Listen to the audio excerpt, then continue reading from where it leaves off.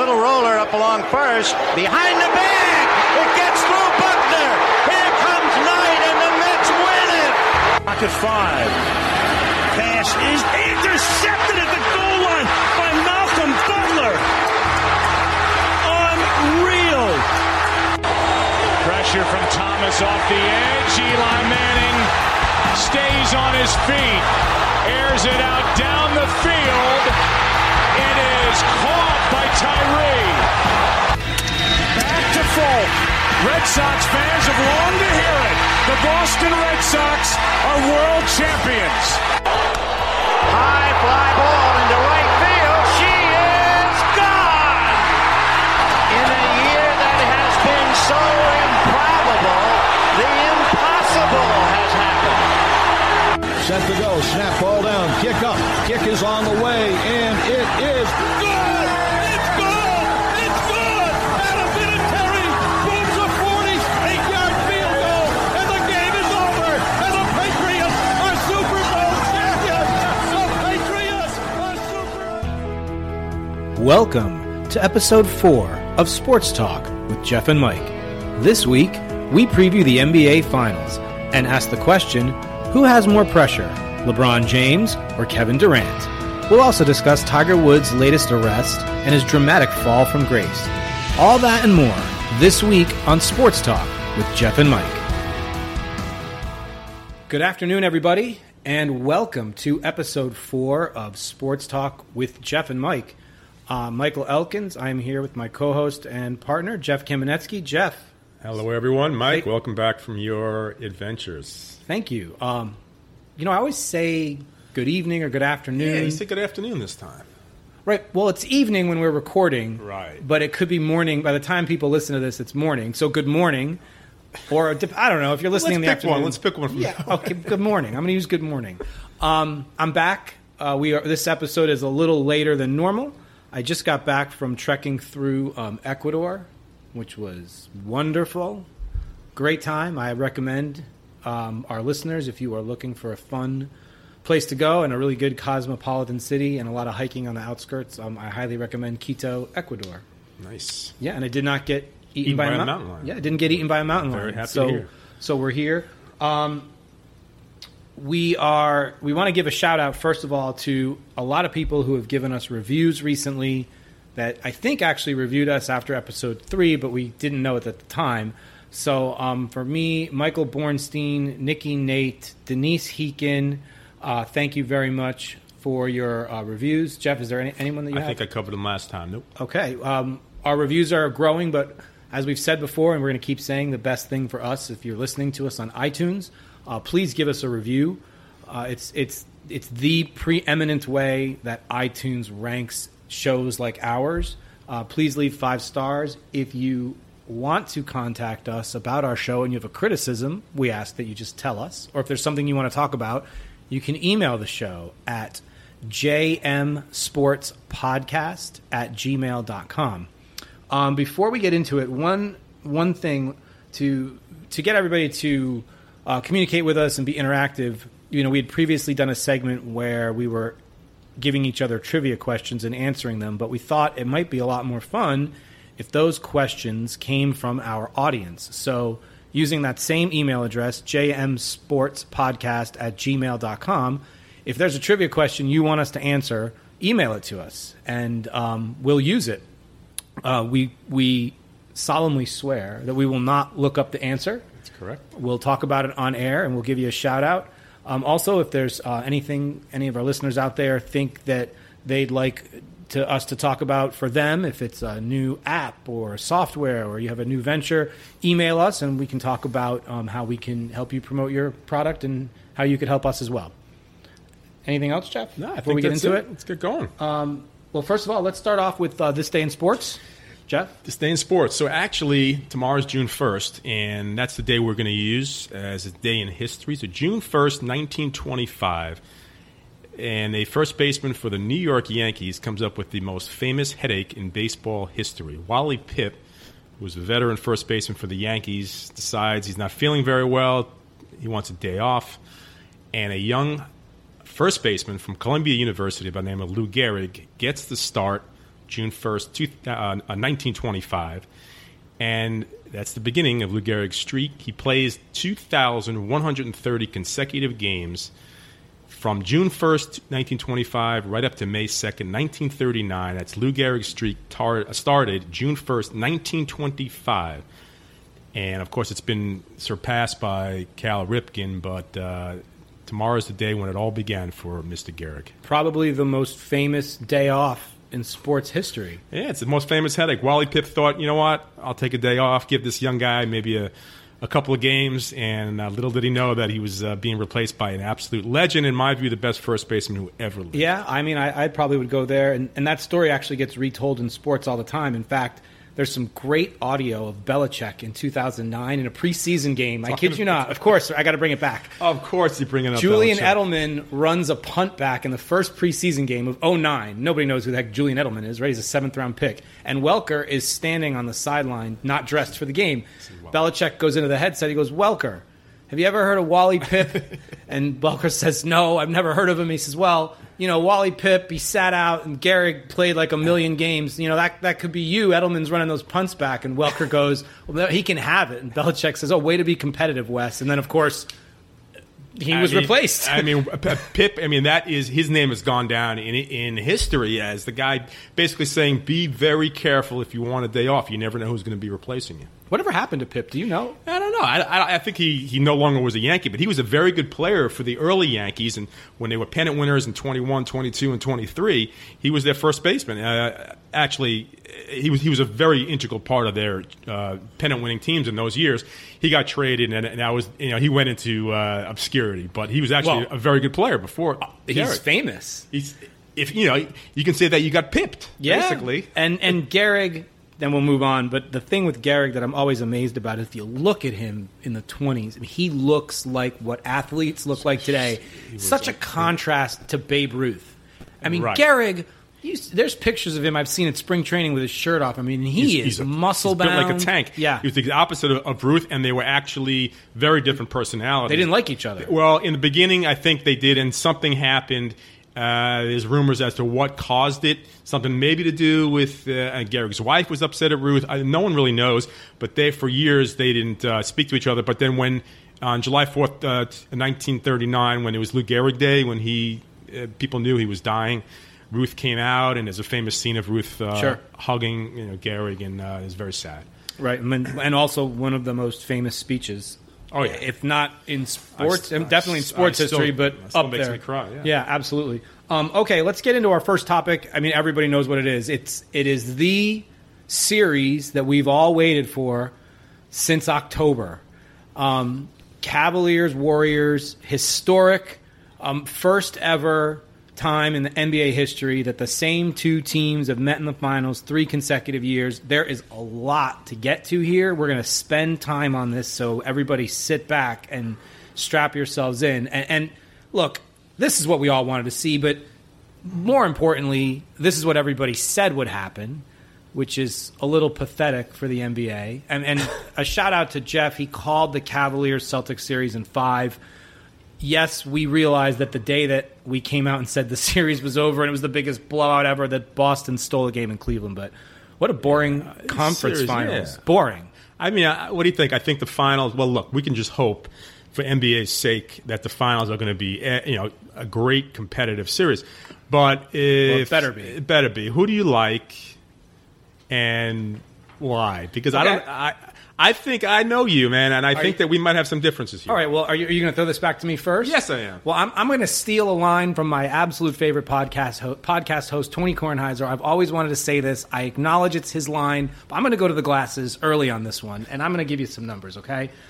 First of all, Golden State finished the regular season number 1 in offense, number 2 in defense. Cleveland finished the regular season number 3 in offense, number 20 in defense. The Warriors won their 12 playoff games by an average score of 16 points. Cleveland won their playoff games by an average score of 13. So, based on those numbers, you're thinking Golden State. In the last 28 games, and this is the key, Golden State is 27-1. Cleveland is 18-10. Now, if that doesn't tell you something, then I don't know what else does. Cleveland's coach, LeBron James, and it's not Ty Lue, it's LeBron. He's the coach, he's the general manager. LeBron's a really good coach. No, you're laughing. I mean that in all seriousness, by the way. I know you mean it, Mike. It's true. I know. I don't know. Is he back? Is he coaching Golden State? I don't think so. I think he's out, right? I don't think they confirmed he's going to be out, but it's kind of a day-to-day thing with him. Okay, so if Kerr's coaching, I'm going to give the coaching advantage to Golden State. If Kerr's not coaching, I'm going to give the coaching advantage to Cleveland with LeBron. But I think the problem here for Golden State, and I gave you all those numbers, and they tell you a great story, they don't have LeBron James. And if you're analyzing players here, you're saying, okay, the best player on the court is LeBron. And then the next three best players are Durant, Curry, and Draymond, I think. Klay Thompson is not better. I agree. I mean, that's fine. Yeah, Thompson's also very good. Very good. But right. And then you've got Kyrie and Love. Sure. Okay? Yeah. The problem is the difference between LeBron and their next three, however you want to put it, I just think is still far and away different. I know Durant is a great player. We've seen Durant against LeBron. We saw Oklahoma City against Miami. He really wasn't able to do much, and that's when he had Westbrook. Durant is one of the only players in the NBA who is not afraid to go head to head with LeBron. But LeBron has done this so many times now. He rises up in these situations. There's no doubt about it. So I'm going to give you my pick right now. Despite all those statistics, I'm going Cleveland in 7.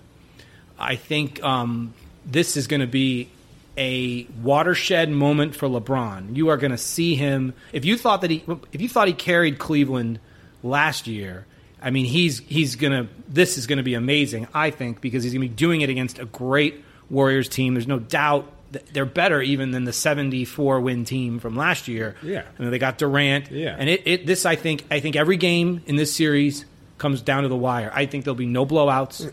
I don't know that home court's going to matter, frankly, but I do think LeBron being the best player in basketball and arguably the best player ever, and still, he hasn't really lost a step.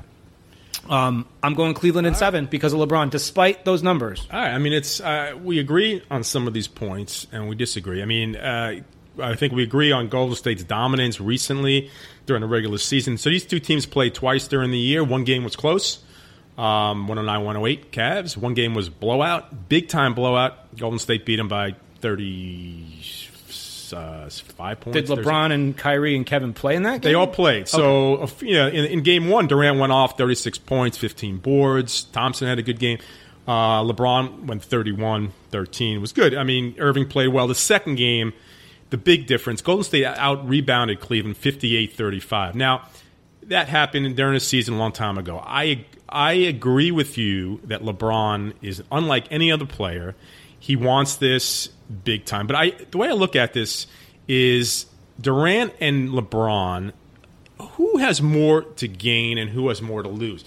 So Durant joins a great team in Golden State with the purpose of winning. If Golden State loses, I think Durant is going to be he's going to be in trouble. I don't know if Golden State wins, they're expected to win. If Golden State loses, maybe Durant is saying, Kevin Durant, how did he help Golden State? He didn't.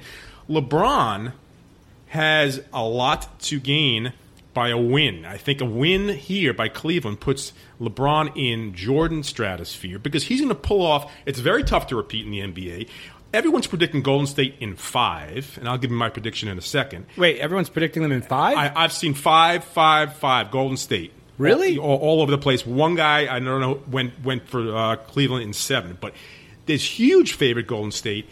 But LeBron is the greatest player. And if he pulls this off, which he badly wants to be talked about in the same breath as Michael Jordan, this would be a huge coup for him. If they lose, they'll say, well, Golden State's a better team. So I think Durant has a tremendous amount to lose, not much to gain. I think LeBron has a tremendous amount to gain, not much to lose. Still, LeBron, as great as he is, I don't think Kevin Love makes that much. He's a good ball player. Kyrie Irving's a very good ball player. But you're looking at Durant, Curry, Thompson, and you're looking at Draymond, and we're looking at some great players that I think are gonna dominate this series. I don't think it's gonna go 4 for Golden State. I don't think it's going to go 7. So I'm going to call Golden State in 6. I think it's going to be a competitive series, and LeBron's going to have a great series. He's going to have a great series, great numbers. I think Golden State has too much firepower. But the wild card is LeBron.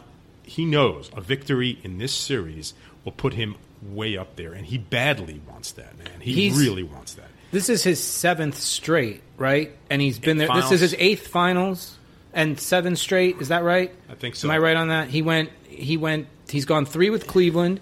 He went 4 with the Heat, and he went once with Cleveland against the Spurs and got swept, right? Yeah. So he's what is he right now? 3 and 4, right? Yeah, he wants this 4th. Yeah, and so that's one more than Jordan. He's been there one more time. More, but Jordan's but he's short. He's short 3. And we have spoken, though not on air, about some players who have won a lot more championships than Michael Jordan. But nobody seems to talk about Bill Russell and those guys. Well, I think it's relevant. It is. Well, it's relevant in this. Okay, if LeBron wins and he gets to 4, then, or if he gets to 6, or if he gets to 5, it's a fair discussion. Is he the greatest ever? And people talk about the championships, and that kind of comes up too with like Brady at 5. That's the most ever in the NFL. And you're right. What happened to Kareem and Bill Russell, and which I had forgotten about? Remember, I think I said to you, "Well, Brady's knocking on the door of 6, and nobody has more than 6." Russell has 11, man. The caveat is that, and we spoke that Russell and the Celtics played back in the '60s when there were only 8 teams in the league, so it was a different, and they dominated every year. But 11 championships is 11 championships. Oh yeah, you take your league as you find it, but no one seems to remember that. No one seems to bring it up. And he has teammates that also, I think. Bob Cousy, Heinsohn, and those guys might have won 9 or 10 in there as well. So and I just learned yesterday. I don't know why I forgot this. Magic went to 9. He went to 9. He went to 9. Yeah, wow. I think he's 4 and 5 overall. Wow. I mean, Magic's got to be up there too. You said something that's interesting, and I want to talk about it. You said Durant. This is all about Durant. Pressure's on. I think he's the highlight because they picked them up, and if they don't win, they're going to say, "My God, now you picked up Kevin Durant, and you still can't beat Cleveland." So there's a lot of pressure there. I'm gonna tell you why, though. I disagree with that a little bit. Durant leaves Oklahoma City to go to Golden State, and it was newsworthy for sure. Russell Westbrook was aggrieved. Obviously, I guess Durant didn't tell him that he was leaving, and I'm not sure he owed that to Westbrook, by the way, but. It was not the media circus, nor was Durant the villain in the same sense that LeBron was when LeBron went to Miami. And here's why. Durant didn't leave his hometown. He left Oklahoma City. Nobody cares about Oklahoma City, by the way. Well, they do. They care, but the world didn't really care that much. The sports world cared, but the world didn't care. When LeBron did it, he did it in such a public way. It was very. LeBron, I think, does mostly everything right. This one he botched from a media relations perspective. I think he had every right to leave. I don't knock him for that, but he just did it in such a bad way. Yeah. But he was the villain. He had to win in Miami to validate that move. I'm not sure that the world views Durant that way. I mean, in my view, Durant made the obvious choice here. Go to Golden State, but I don't think if he doesn't win in his first year, it's a failure. I think he's got plenty of time to do it there. But just to jump in here, I mean, I don't know if it's the obvious choice. Why not stay with a great player like Westbrook and see if you could pull off a championship with Oklahoma City? Well, different question, though. Yeah. Now you're going back to should he have left? Yeah, I mean, I don't know if it was the obvious choice. He's going to a team that won 70 games. Well, I think he's going there to win. I think the other thing is you have to remember, when you play with Russell Westbrook, you are acknowledging you're not going to get the ball as much. And if you're not going to get the ball as much, I'd rather not get the ball as much in Golden State than Oklahoma City. Right, he's not getting the ball that much in Golden State as much as you'd like either with Curry and all those other guys. But a much different team, much different system, much better chance of winning multiple championships as opposed to Oklahoma City where it's a new coach. You're not really sure about what's happening in terms of who they're going to acquire. It's not like Oklahoma City's a destination team, and nobody else wants to play with Westbrook. I mean, I got news for Westbrook. Yeah. Nobody wants to play with him. Well, he played pissed off this year, and you saw what his numbers were. But that's all you heard all year was his numbers, triple doubles, and then they petered out in the playoffs. But it was all about the numbers. But I just think I hear your point. I just think that the pressure's a lot on. Well, who's the pressure on? Is it on Cleveland to repeat, or is it on Golden State with now an extra superstar to get back their championship. I think the pressure's on Golden State as a team. I'm not sure I put it squarely on Durant. Yeah. I really think it's if you really want to move the pressure needle, it's on Steph Curry, in my opinion. He wants to be considered this sort of elite superstar player, and there are a lot of people that say he's a good player, he's a great shooter, but he is by no means elite. And if he wants to be elite, he needs to show up. But he didn't show up last year. Yeah, I think he was hurt. But to be elite on such a team with so many superstars, it's almost like, come on, look at these guys. Like an all-star team. You better damn win with all those guys. I like the players. I mean, Jordan had some good players with the... Jordan had an all-star team. Come on. As good as Golden State? No way. He had Scottie Pippen, who at one time was one of the 50 great players. But then he had role players. And he won nothing. He won nothing without Scottie or Phil, by the way. Nothing. He had good role players. Golden State has... I mean, What does Golden State have? Klay Thompson is a star player. Of course. Steph Curry's a superstar. Kevin Durant's a superstar. Draymond Green is one of the best all-around players in the league. They have a very, very, and I'm not mentioning other players. I just think that Jordan did more with less. And if Curry wants to be this great player, I don't know. He's got to start with the championship now, because with a team like that, you better win. I think comparing Curry to Jordan is no, it's not a comparison. Completely, yeah. Let's not go there. But if we're talking about did more with less, I mean, LeBron James wins that hands down. Yes. He got Cleveland. Yes. He got the worst basketball team ever in the finals. To the finals. It was LeBron James and a bunch of people like you and me on that team, literally, which was amazing. And he kept taking the Cavs to the playoffs, to the finals, not to the finals, but to the conference finals. And he did a lot more. You know, Jordan, people forget, Jordan had a tough go in the playoffs before they put that cast around him and before he had Phil Jackson. I mean, it was not all winning championships and lights out. I mean, the Celtics beat him a bunch. Then the Pistons beat him a bunch. I mean, it took a while. LeBron, I think, had a greater impact. And, I mean, I don't know if we meant for this to stray into the LeBron-Jordan debate, but here we are, so may as well have it. Go for it, yeah. The other thing that I think is most notable is that when Jordan left the Bulls to go play baseball, that team still won 55 games and made it to the conference finals and almost beat the, I think it was the Knicks. Was it the Knicks? No, it wasn't the Knicks. I don't remember. Yeah, it was the Knicks. It was the Knicks. Yeah. And so maybe in the conference semifinals, whatever it was, the team won 55 games. When LeBron left the Cleveland Cavaliers, they became the worst team in basketball. Yeah. And so, I mean, that tells me... Does that tell you that Chicago had a better supporting cast, or that LeBron is so much better than Jordan?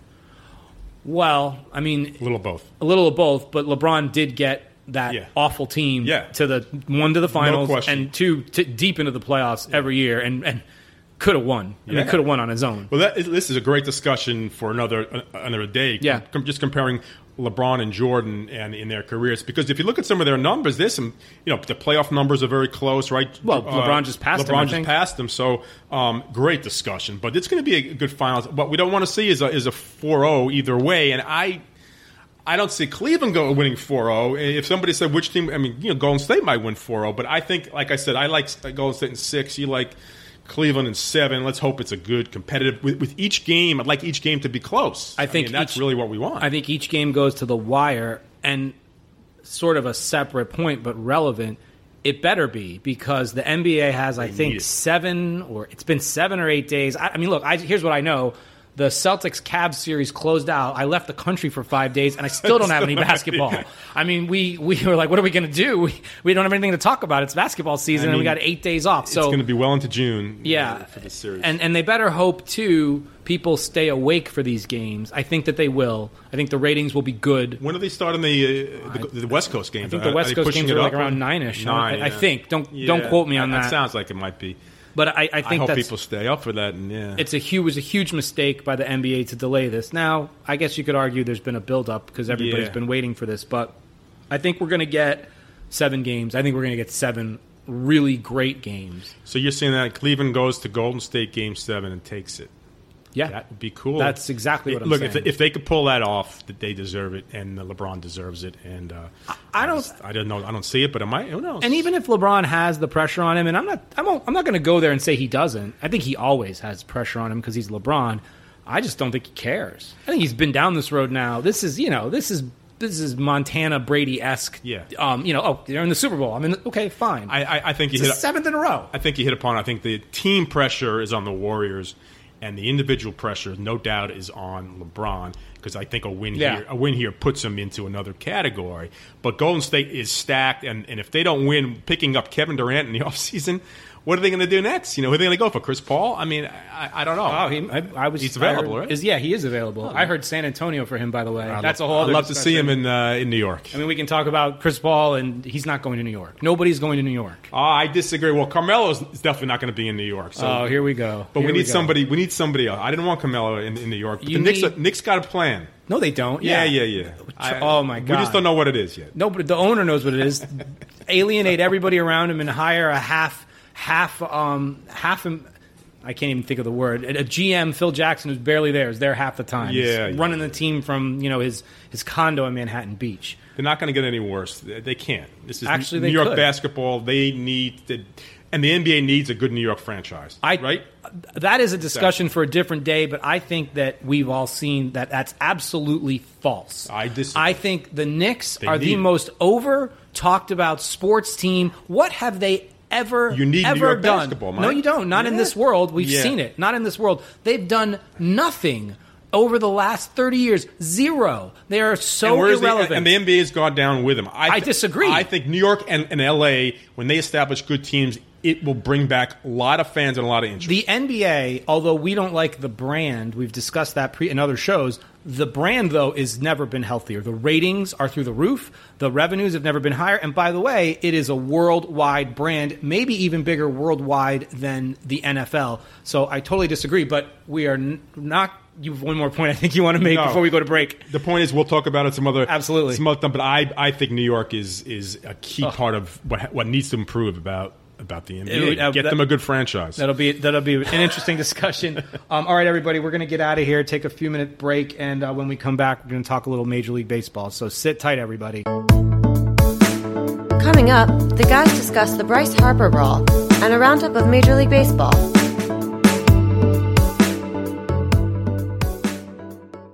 Okay, everybody, we're back. Thanks for hanging in there with us. Just want to remind everybody, you can follow us on social media. You can follow me in my Instagram account, which is @Melkins1, and you can follow me on Twitter, which is @Melkins31175. So make sure you check both of those things for updates on the show. We're going to talk a little baseball. Yeah. It's baseball's starting to heat up, and baseball tends to be sometimes a little tough this time of the year, but there's some fun topics here. None funner than the Bryce Harper brawl. What do you think? So Hunter Strickland faces Bryce Harper for the first time since Harper went deep on him twice, I believe, in 2014 playoffs. So because, there's 3 divisions, you don't really get to see every team that often. So here is the first matchup, and Strickland throws a pitch, hits Harper in the hip. Now, I watched this, 24 times. So Harper charges the mound. By the way, charges. By the way, what's odd, Buster Posey didn't do anything. Well, that's the story, but right. I'll let you go ahead. I don't mean to interrupt you. So they go at it. Harper throws his helmet at Strickland. Now, this is something that, he doesn't throw it at him. He throws it between first and second.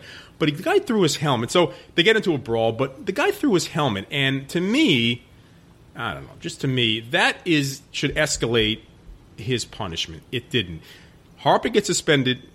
He should get suspended more than he did. 3 games for Bryce Harper. So, Mike, from your expression, you're saying that throwing a helmet for those of you that can't okay. see me, I'm going crazy right now. The guy threw his helmet at the pitcher. Are you serious? He threw his helmet at the pitcher. Let's review the facts of this situation. First of all, I completely disagree with you. I think it's a travesty that Bryce Harper was suspended 3 games and Strickland only 6. Remember, Harper's an everyday player, so that's 27 innings. Strickland is a nobody middle reliever, so what is that? 3 innings maybe? Let's review what actually happened here. Strickland is holding a grudge against Harper from like 3 years ago. Well, okay. And he throws at him on his own. There's no reason for that. There's no reason for retaliation, and we have no better evidence of the fact that Strickland acted alone because Buster Posey stood there. And that was the message to the world that said, I don't know, hold on. He knew it was coming. No, that's a message I think from the world that Posey's saying, I don't know what this idiot's doing, but this is not sanctioned by the team. Strickland created this situation by throwing at Harper. Now, Harper charges the mound, as he, by the way, should have done. There was no reason for him to be thrown at. There's no unwritten rule. There was no unwritten rule violated by Harper. Okay. He throws the helmet. He doesn't throw it at Strickland. He's throwing the helmet in anger. He's so angry, he doesn't use the helmet as a weapon. He tosses the helmet between first and second base. Harper definitely should be suspended. I think 3 games is completely appropriate. Strickland deserves 15. Why? Because what was he throwing at him for? It's a typical. He threw him. This happens all the time. No, it doesn't. It's a relief pitcher. Not in this situation. So it usually happens. Is it because he held a grudge for so long? Of course it is. They have a history apparently. Strickland threw at him because Harper, I guess, took him deep a couple years ago, and Strickland never got over it. So you cannot tell me that it's okay or happens all the time that years later a journeyman relief pitcher plunks one of the most popular players in baseball because he took him deep years ago. What happens in baseball all the time is if you do something that earns you a beanball, like showing up a pitcher, like trotting around the bases too slow, or bunting to break up a no-hitter, or stealing second base when the score's 15-2 in the 8th inning, then you get plunked within a day or two. But years later, absolutely but not. Mike, this is exactly what happened. If you saw it, Harper in the dugout after the home run, yelling at Strickland, basically saying, I can hit whatever you throw at me. 3 years ago. So you're saying that the longer... There's a statute of limitations. That's exactly what I'm saying. See, that's in law, but that's not in baseball. Yes, it is. So you're saying that if this happened last year... It still would have been wrong. And why? Let me ask you this: why is it a problem 3 years ago? Okay, let me ask you this: he hasn't faced him yet. If it was okay, first time he faced him. Okay, I understand that, but here's the question, and it answers itself. If it was okay, why'd Buster Posey just stand there? That never happens in baseball. The catcher always picks up his pitcher. But we know the answer. I find the helmet thing to be a little disturbing. Okay, no. What's disturbing about that? He's taking his helmet. Just use your fists. I have no problem. The guy gets hit. Go out, throw some punches, and then the whole scrum comes out. Let me get this straight. So the pitcher can throw a baseball at you 96 miles an hour, but you can't throw your helmet between first and second base away from the pitcher? Is that what you're telling me? I just want to make sure. So you know what his intent was? On that helmet toss? Of course I do. The facts are there. I saw the video. He clearly was... What was his intent? We don't know that. He was clear... Well, let's start... Okay, we can talk about intent. What was the pitcher's intent? To hit him with that baseball. The baseball is a much greater weapon than a helmet that's going to pick up wind. So do what everybody has done in all the years. Go out and rush the pitcher and punch or tackle him like a wrestler, and then everybody comes out and takes you away. You don't have to bring your helmet. Next time he'll take his bat with him. I just don't like the fact... I would have been fine with that, too. I just don't like the fact that he's got to bring weapons with him, even if he didn't throw it directly at him. The baseball is a weapon. And then retaliate. Well, then let's talk about the whole thing. Retaliation shouldn't happen at all, then. Well, look, I think baseball... Maybe there's no retaliation. If you hit a guy with a 95 mile per hour fastball... Not 3 years later. Give me a break. But it's the first time he faced him. Why does it matter how long? You would agree with me that when pitchers are hitting batters, it is usually something that's sanctioned by the team, right? You would agree with that. As a general rule, if your guy gets plunked and you're the pitcher and you're sitting in the dugout, you're looking around and your teammates are looking at you and saying, you need to get one of them. Am I right about that? Well, not always, because it happened against the Mets player. Not always. Asdrubal Cabrera was hit in the same thing by a pitcher, I forget his name, who Asdrubal Cabrera took deep a year or two ago, and the next time you faced him, he hit him. Cabrera didn't charge the mound, but I'm sure... Well, then it's not the same thing. But it wasn't sanctioned by his team. But the pitcher, they were looking at him like, what are you doing? And it actually spurred the Mets on, and they scored a bunch of runs for the next few games. But go ahead. I totally disagree with you on the punishment. Strickland basically got no punishment. 6 games for a middle reliever is nothing. Harper's out 27 innings. Strickland, there was no reason for this. It's completely inappropriate. I don't know what Joe Torre was thinking. I'm going to cite him again, but Kornheiser brought it up today. He said, you know what? Is Joe Torre biased because he had Derek Jeter, who did everything right for God knows how many hundreds of years, that he doesn't understand that Bryce Harper had every right to do this. And I'm not saying Harper shouldn't be punished. He should be. You don't charge the mound, but you also don't hit a guy in that situation like that. It's absolutely wrong. And by the way, what is baseball thinking by suspending now really their only big-name star? And that sort of segues us to Trout. Mike Trout's out 6 to 8 weeks. the face of baseball is Bryce Harper, and I know he's not well liked. It's only 3 games. It's 27 innings. Yeah, it's only 3 games. But only 3 games? It's only 3 games. We're talking Trout. But, Harper didn't have to charge the mound. And actually he said, he goes, I have to make a decision. Either go to first base or go after him. I understand that. He could have gone to first. He'd be playing tonight. Right, but Strickland, again, Harper should be punished, but not more than Strickland. And you can say 6 games is more than 3, but that's ridiculous. The middle reliever's out a couple innings. Harper's out 27. I don't agree with the punishment. We obviously see it differently. All right. Shocking. But still. And, look, it's got people talking about baseball, so that's good. Sure. So let's transition to the Trout injury, which we'll just do a quick little bit on. He's surgery, 6 to 8 weeks. 6 to 8 weeks. He's the face of the franchise. Angels actually have 2 things going on now. Well, Trout is a bad thing, and he's out 6 to 8 weeks. And maybe for another discussion, but I mean, now is not the time to think about it. But Mike Trout, the best player in baseball, floundering. With the floundering team, the Angels. Terrible team. Maybe the Angels, because they have no protection other than the next guy I'm going to talk about in that lineup. The Angels should think about trading Mike Trout. Now, you can look in history. What has the greatest player in generations been traded before? It's happened. Maybe it's time for the Angels to do it. Do you think that's a good idea, or do you build your franchise around the Angels and just wait for some good players to come along? I think the answer to that question, and I don't have that answer, but I totally agree with the concept. The answer to that question lies in the depth of that farm system. Now, and I don't have the answer right now. It's just not something I know off the top of my head, but I think at the trade deadline it should be looked at because they are terrible. But are they terrible because they're an old franchise with no youth coming up and they need to restock a system? Then my answer would be, oh yeah, you really consider moving this guy because you can do that. You can do like a Herschel Walker kind of thing. Right. But if they're terrible like the Houston Astros were terrible 2 years ago, or the Boston Red Sox were terrible in 2015, then I say I'm not so sure because all you're really waiting on is what you have, that young talent to develop. I don't have the answer to that, but I think that's how I would gauge that issue if I was the general manager. And if they do trade him, boy, you better, as a general manager, you better know what you're doing because you're giving away the best player. You better know what pieces you need and scout around and get the proper fit and get what he's worth. And I think the other question, and I don't have this in front of me, is what's his contract status? He's got free agency coming up. I think a few years, I think. So you might be able to move him now because he's gone probably on such a team-friendly deal that's going to net you even more. But if he's expiring in 2 years, I don't think anyone's going to trade for him unless they can lock him in long-term, at least buy out a number of years. So I can't answer that right now, but I think that's something we should be talking about at the trade deadline for sure. The Angels, they're dreadful. I mean, they're terrible. They're terrible. Terrible. So as bad as that news is for the Angels, the good news is Albert Pujols with 599 home runs going into tonight's game, which is 9th in the all-time list. I mean, he's up there in the stratosphere with some big names. He's just 10 behind Sammy Sosa. He's going to pass him. Jim Tomei, he's 13 behind. Here's a guy at the age of 37 who he hit 31 last year. He hit 40 in 2015. Okay, he's not the player he was with the Cardinals. His batting average is lower, but he's up there with in some rarefied air. And depending on how long he goes in the American League, where he can play DH, it's not inconceivable for him to be close to what A-Rod is, 4th at 696. And then there's only 3 above that, Ruth, Aaron, and Bonds. So Pujols has to get some props here as one of the greatest players that we've seen. And I remember him with the Cardinals. I would say this guy was, we're looking at a phenomenal player.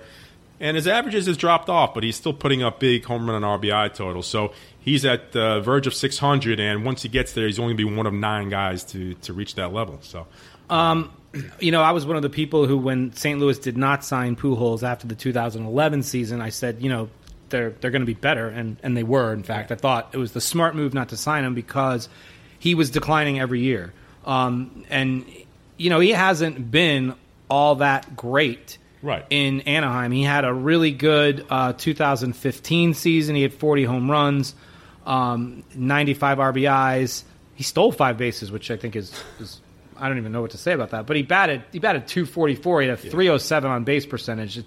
In fact, his on base percentage has gone down every single year since 2008 when it was at 462. His slugging was 653, and those numbers have dropped every single year, and then they finally ticked up in 2016. He had a really good year, 31 homers on your traditional stats, 119 RBIs, batted 268. I mean, this guy was a 300 hitter. Oh, yeah. From 2001 until 2010. So he's dropped off a lot. No question about it. But he's still putting up power numbers that are way up there. 600 is nothing to sneeze at. 600, and if I'm right, he's never been suspected of PEDs, right? I don't. I think I heard a story about it. I don't remember it being a big deal. Yeah, I don't think it was a big deal. I think it came and went. But he's only played 17 years, and he's looking at guys. Griffey played 22, and Mays 22, and Rodriguez 22, and Ruth 22. I mean, in 3 more years, at his 20th year, he might be 5th all time. So his production has gone off, no question. A lot. But, when he was out against the Mets and Trout was the only guy in that lineup, they played the Mets, I'm like, Trout has no protection. This lineup, 0 without Pujols, and it was just scary. You can easily pitch around Trout, and he still hit the Mets. But, yeah, we're looking at a great all-time player. His numbers have gone down, but still, it's historic when he hits that 600. I mean, 600 is like you said, nothing to sneeze at. And in the PED era, if you've got a guy who you reasonably can believe didn't take PEDs, and I just haven't heard any suspicion of it, then I think that's even something more to marvel at. Yeah. And certainly Pujols is a guy. He's certainly done everything right by everything that I've seen anyway. Quality. He is a quality player.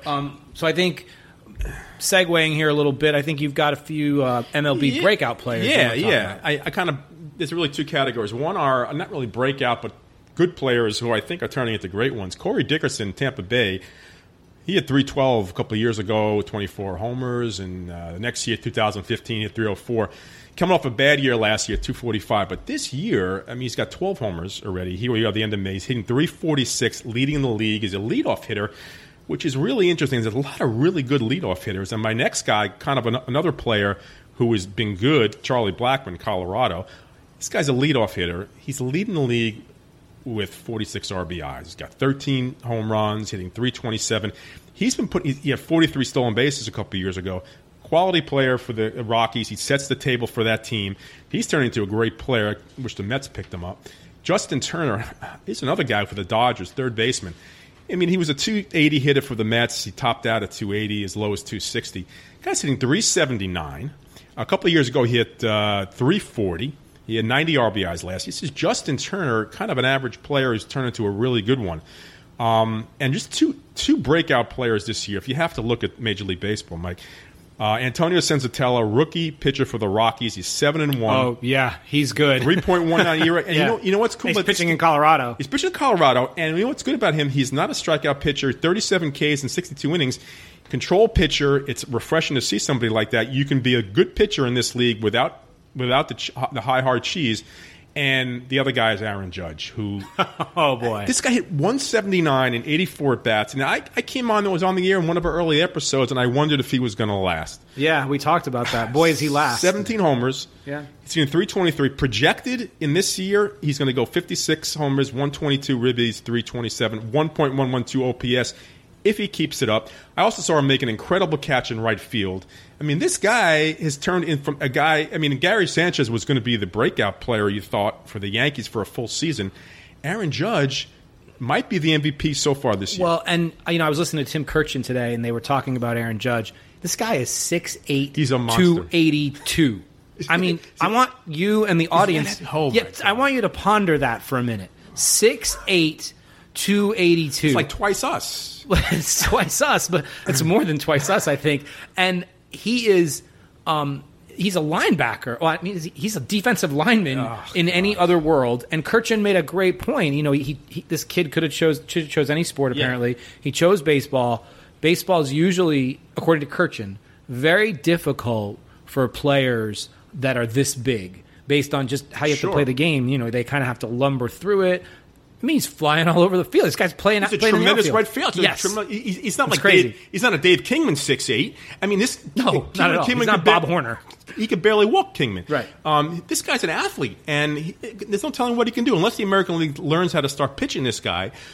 He's a lights out MVP right now. Of course, we got a lot to go, but he's the breakout player in my view in Major League Baseball. And kudos to and I love Brian Cashman. I hate that he's with the Yankees, but I think he doesn't get a lot of credit for building a team. Judge was drafted by the Oakland A's in the 31st round, but they weren't able to sign him. And then, of course, the Yankees drafted him in the first round 32nd pick in 2013, signed him shortly thereafter. So, a good example of really building your roster through the draft.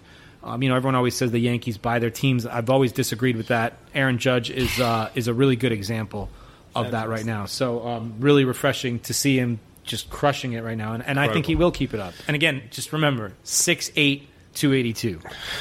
And on that note, we're going to go into Mets Red Sox. Tell me about the Sox. Tell me about the Sox, man. You want to tell everybody first?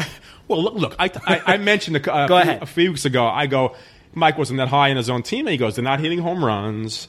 They look listless. They don't have that offense. They're just not hitting the ball out of the park like they can. I had some other numbers to back that up. Right. It wasn't just they look listless. I'm not that shallow. Okay, but you also said that even recently that their runs scored versus runs given up was really poor differential. It was poor. And then the last I looked, they hit 6 homers. I'm not going to steal your thunder. 6 homers in a game. Last night would be the night. And their run differential started going up. I'm like, I knew this team had it in them, man. But what do you think? So what's going on? Let's cut to the chase. I had it wrong, at least initially. Now maybe they'll cool off, but in April they had 93 runs scored and 93 runs allowed. Not good.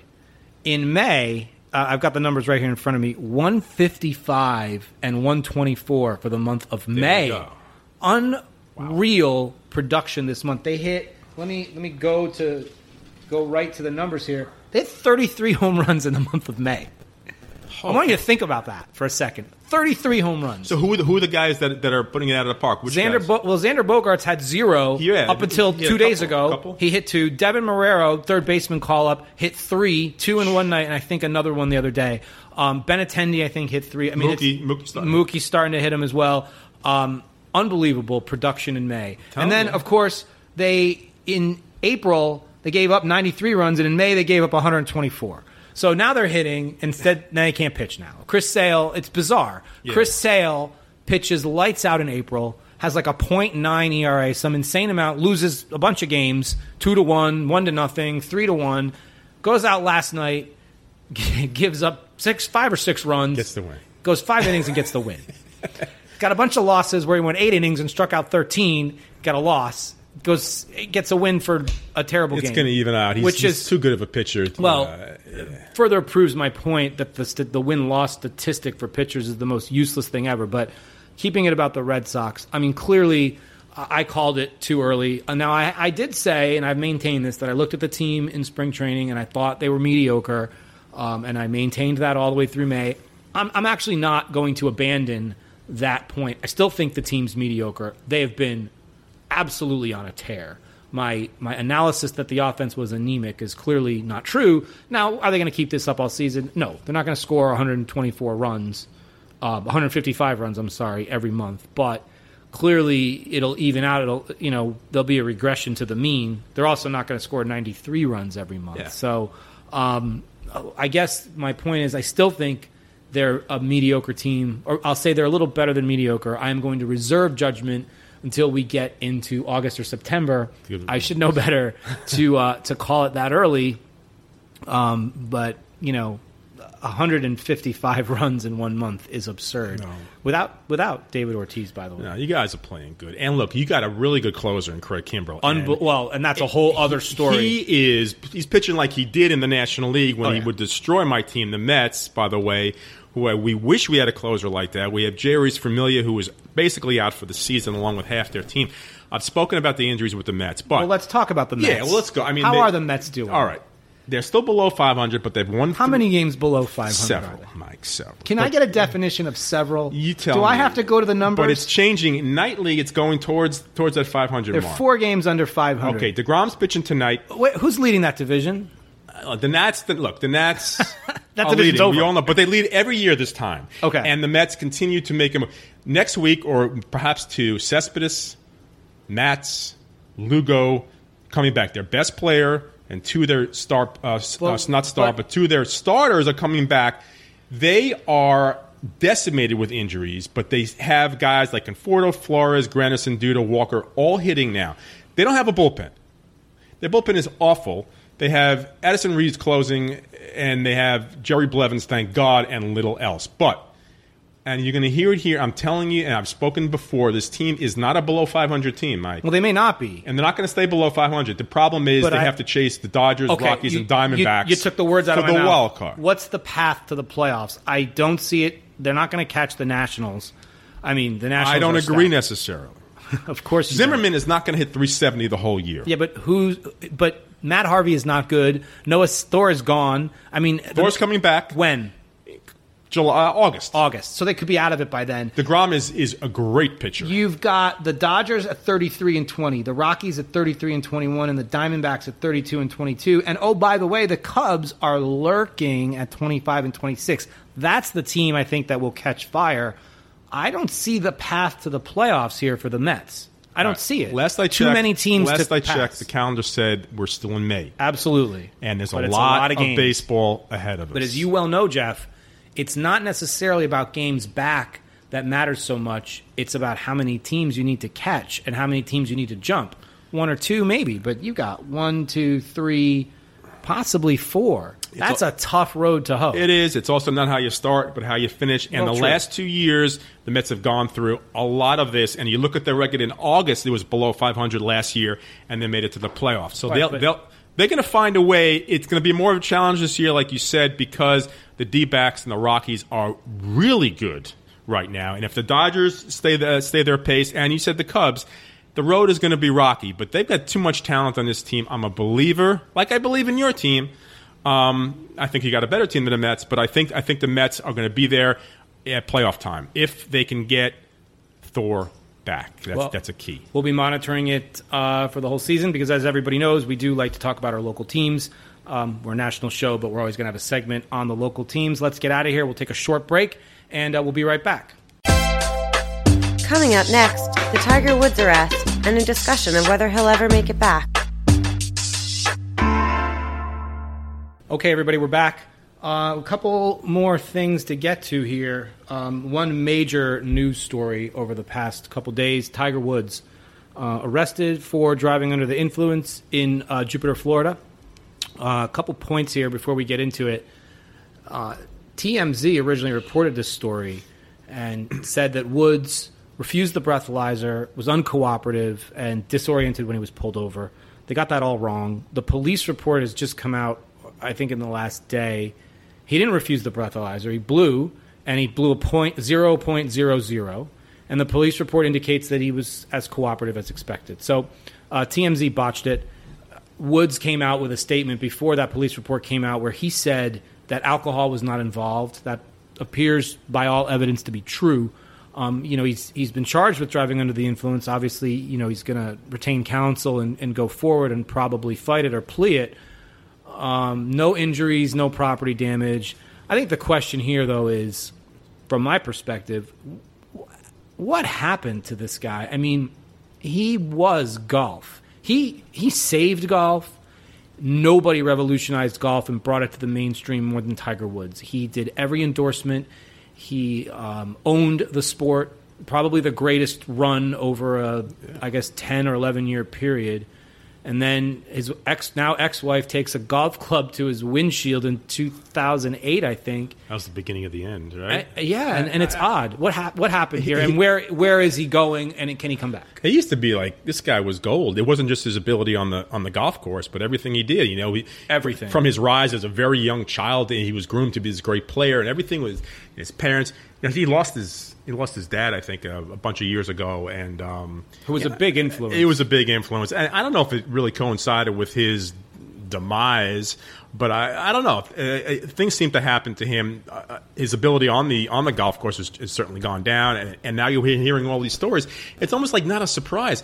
I actually saw it on Facebook the first time, and he was arrested in West Palm Beach, and I'm like, it didn't shock me. Because he's been going down this road, and it actually didn't shock me. He hasn't been playing well, and he's had a number of back surgeries, but I don't think there's been reports of him, abusing drugs. No, but he's had some off-the-course incidents, personal and things. You've heard things that have brought his stature, stature down. So, well, your wife taking a golf club to your windshield publicly probably didn't help. The sex addict rehabilitation clinic, and these were things that you never thought. So this was almost like I didn't really. And a very public breakup with Lindsey Vonn, who, by the way, took to, I think it was Twitter, like the day after that he was arrested, and had some ridiculous half naked photo up, which was kind of funny. And then I guess his current girlfriend is like now on some massive shopping spree since he's been arrested. It just didn't surprise me as much. So the question is, he's 41, right? So can he come back from all of this and become an elite golfer? That's the unknown. I hope he can. I'm not saying I don't know that he can. 41's really old in golf. I think Nicklaus won the Masters at 46. He was chasing that. He hasn't won anything since that U.S. Open in 2008. A lot of back surgeries. As a regular person, back surgery, you never heal right. I can only imagine what that is for a golfer. But the thing that's important about this, from my view, this guy wasn't just good. He changed the game. He made golf appointment viewing for people that didn't play golf, like me.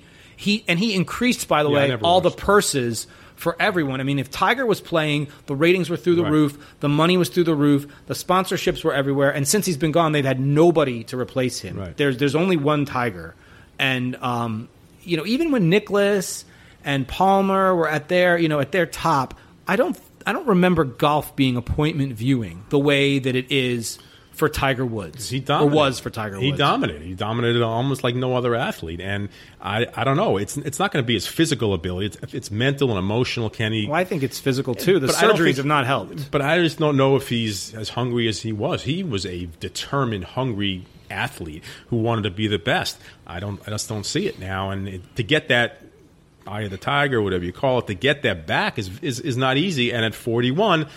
It looks doubtful, but maybe he can surprise us all and do it. You have to wonder with all the surgery if there's a pain pill addiction here. It looks like. I mean, I don't know that. I don't know Tiger Woods. Obviously, that's complete speculation. But I think the story is sad, and it does make you look at other athletes that have fallen from grace. I mean, he's not OJ, obviously. I mean, that's different, but he's fallen. He's fallen. Farther than I ever thought he would fall, and we can only hope that. I hope he comes back. I think it'd be interesting to see. We're going to segue into our last topic, which we do have a little football to discuss. 2 NFL rule changes and then OTAs, and then we'll get everybody out of here. First rule change is overtime. NFL has shortened overtime from 15 minutes to 10. Their claim is that this is for the health and safety of the players. I'm not so sure about that. My feeling on this is that they keep tinkering with overtime, and there's no great solution here, but it's kind of already a little gimmicky. The current overtime is the first team that gets the ball. If they score a touchdown, it's over. But if they don't score a touchdown, then it's the next team that's... It's very gimmicky already. I think they should scrap it. I firmly believe the NFL should just go to the best overtime in all of sports, the most exciting, and that's the college football overtime. Put the ball in the 25, press play, let's go. I think that would be tremendously exciting. People will argue against that and say, well, you're taking defense and strategy out of the game. You're not. Plenty of defenses play red zone, some better than others. Red zone defense is a part of the game.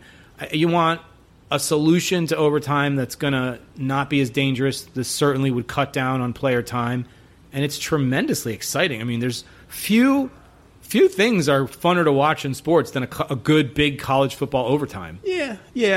But I kind of think sometimes that you need time. Can you decide a game, give them the ball on the 20-yard line? It's almost like give them another quarter and really determine a winner. And you know what? If it's tied at the end of 15 or now 10. Make it a tie. The ties are not so awful. Do we have to have a winner or loser? They used to be ties all the time. But here, when I heard this went to 10, and the reason 10 minutes, the reason was because of the possible wear and tear on a player. Do they think about what a Thursday night game after a Sunday game does. Nobody thinks about that, but they think that going from 15 minutes to 10 minutes is going to suddenly improve the health of the NFL players. In how many overtime games do the teams get? One or two a year? Are you kidding me? No, the Thursday night game is a joke. It shouldn't be. I agree with you. It's a terribly played football game, and it shows a little bit of the hypocrisy of the league. Because they're on one hand they're saying, "Oh, it's health and safety," and the other they're saying, "Well, yeah, but you don't need any time to rest. 3 days, and then you play the fourth day. You'll be absolutely okay." And if you watch an NFL game in person, you realize how vicious it really is. You do not get that on TV. When you watch these guys hit in person, it is fast, it is brutal. And to say that they can recover from Sunday and come back on Thursday, I mean, I think it's tough for them to come back and play 1 next week later. Sunday. Of course. And you watch those Thursday night games, the product is not good. But the money, you know what? We all watch, and the money is there. There's more networks, and they're going to start streaming those games now with Yahoo. I think they've already done that. I mean, they don't care about safety; they care about money. Right, and I think we don't need it. We don't need more. Maybe there's going to be Tuesday night football. Well, Mark Cuban said it. Too much. Mark Cuban said that a couple years ago. A very smart man. That the NFL was oversaturated. So, and last point on one other rule, and then one other point was the celebration rule. We're just going to touch on this real quick. The NFL is now allowing celebrations. The whole thing is ridiculous. They never should have had the rule. Even regulating celebrations. Look, sports are emotional, and the argument previously was, well, we don't want team celebrations and we don't want choreographed celebrations, which shows the other team up. I mean, look, that's ridiculous. Yeah, I agree. You're taking the emotion out of it. And they were saying, oh, it's not good for kids. Of course, it's good for kids. I mean, look, if you don't want them to celebrate, stop them. That Jimmy Johnson said that in the 80s when he ran up the score on Notre Dame, and people thought that was terrible because it was was it Faust's? Maybe. What was the coach of Notre Dame? It was his last game. I can't remember, but Parsegian. It was Parsegian's last game coaching. And look, Johnson looked in the cameras and said, "Look. Stop us." He's like, look, I did everything I could. I put my third team in. I mean, this is the same thing. If you don't want them to celebrate, stop them. I mean, sports are emotional. But that's the fun of it. Yeah, but now some celebrations are still banned. I mean, it's ridiculous. It's you should just let them, if they want to dance after a sack, let them do it. Who cares? It's football. It's the most violent sport. So let them celebrate and be emotional, and it shows emotions come out in sports. What's wrong with that? I remember in the 80s watching the Redskins, the Fun Bunch. That was that was a cool thing. Or Mark Gastineau and the Jets, after he'd do his sack dance. It was like unheard of at the time, but now it's commonplace. Who cares? Does it ruin the game? Is it bad for kids? No. I just think it's a joke that they went from the no fun league to this rule where we're going to allow certain celebrations, but not others. It's the some fun league now. Yeah, it's absurd. Like NFL, let them celebrate. Emotions run high in sports. That's the point. What you're teaching kids is to let their emotions out. And you know what? If you don't like the celebration, then get your butt back on that field and score. Right. Teach them a lesson on the field. We're too nice in that sense. Last point, and then we'll get everybody out of here. OTAs are OTAs are back, so football is back a little bit. Can't be far. For the Patriots, they had full participation in the voluntary workouts, which is great. Brady, Garoppolo, and Brissett all present and accounted for, plus all the rookies. It was very fun to watch a little video of Brady connecting with Brandon Cooks, Stephon Gilmore, and Malcolm Butler, running around Gillette. Always good to see. I think football's 98 days away, maybe 97. So it's around the corner, everyone, and trust me, we have our eye on it. Got a lot to talk about. Anything with the Giants and OTAs? It's been quiet, but we're going to be talking about football as we go on. I'm very excited about the Giants and their upgraded offense, but we've got a lot to talk about the NFL in the next few weeks. A lot of fantasy talk, a lot of predictions in the NFL. It's going to be a big part of our upcoming episodes. And last thing, quick mention, as everyone will tune out as soon as I bring this up, Stanley Cup Finals, Pittsburgh, Nashville. If we're not big hockey guys, but we recognize playoff hockey, some of the best stuff in sports. Pittsburgh, I think, won Game 1, 5-3. They had a 3-0, 3-goal lead. They gave it away, and then they went back and won the game. So we will monitor that for you. We don't talk a lot of hockey here, but Stanley Cup Finals is certainly something to pay attention to. Penguins going for a second year in a row, and Nashville. It'll be nice to bring a championship to Tennessee. So new exciting franchise. It's exciting, and it's good for the city and good for hockey. So we're going to get everybody out of here. Thank you, everyone, for listening. Again, please please leave us a review on iTunes if you like the show. If there's anything you want to talk to us about, you can email us at jmsportspodcast@gmail.com. You can also follow us on Instagram. My Instagram is @Melkins1, and you can follow me on Twitter @Melkins31175. Thank you, everybody, for listening. We'll have another episode up in about a week. Have a great week, everyone. Take care. Take care. Be safe.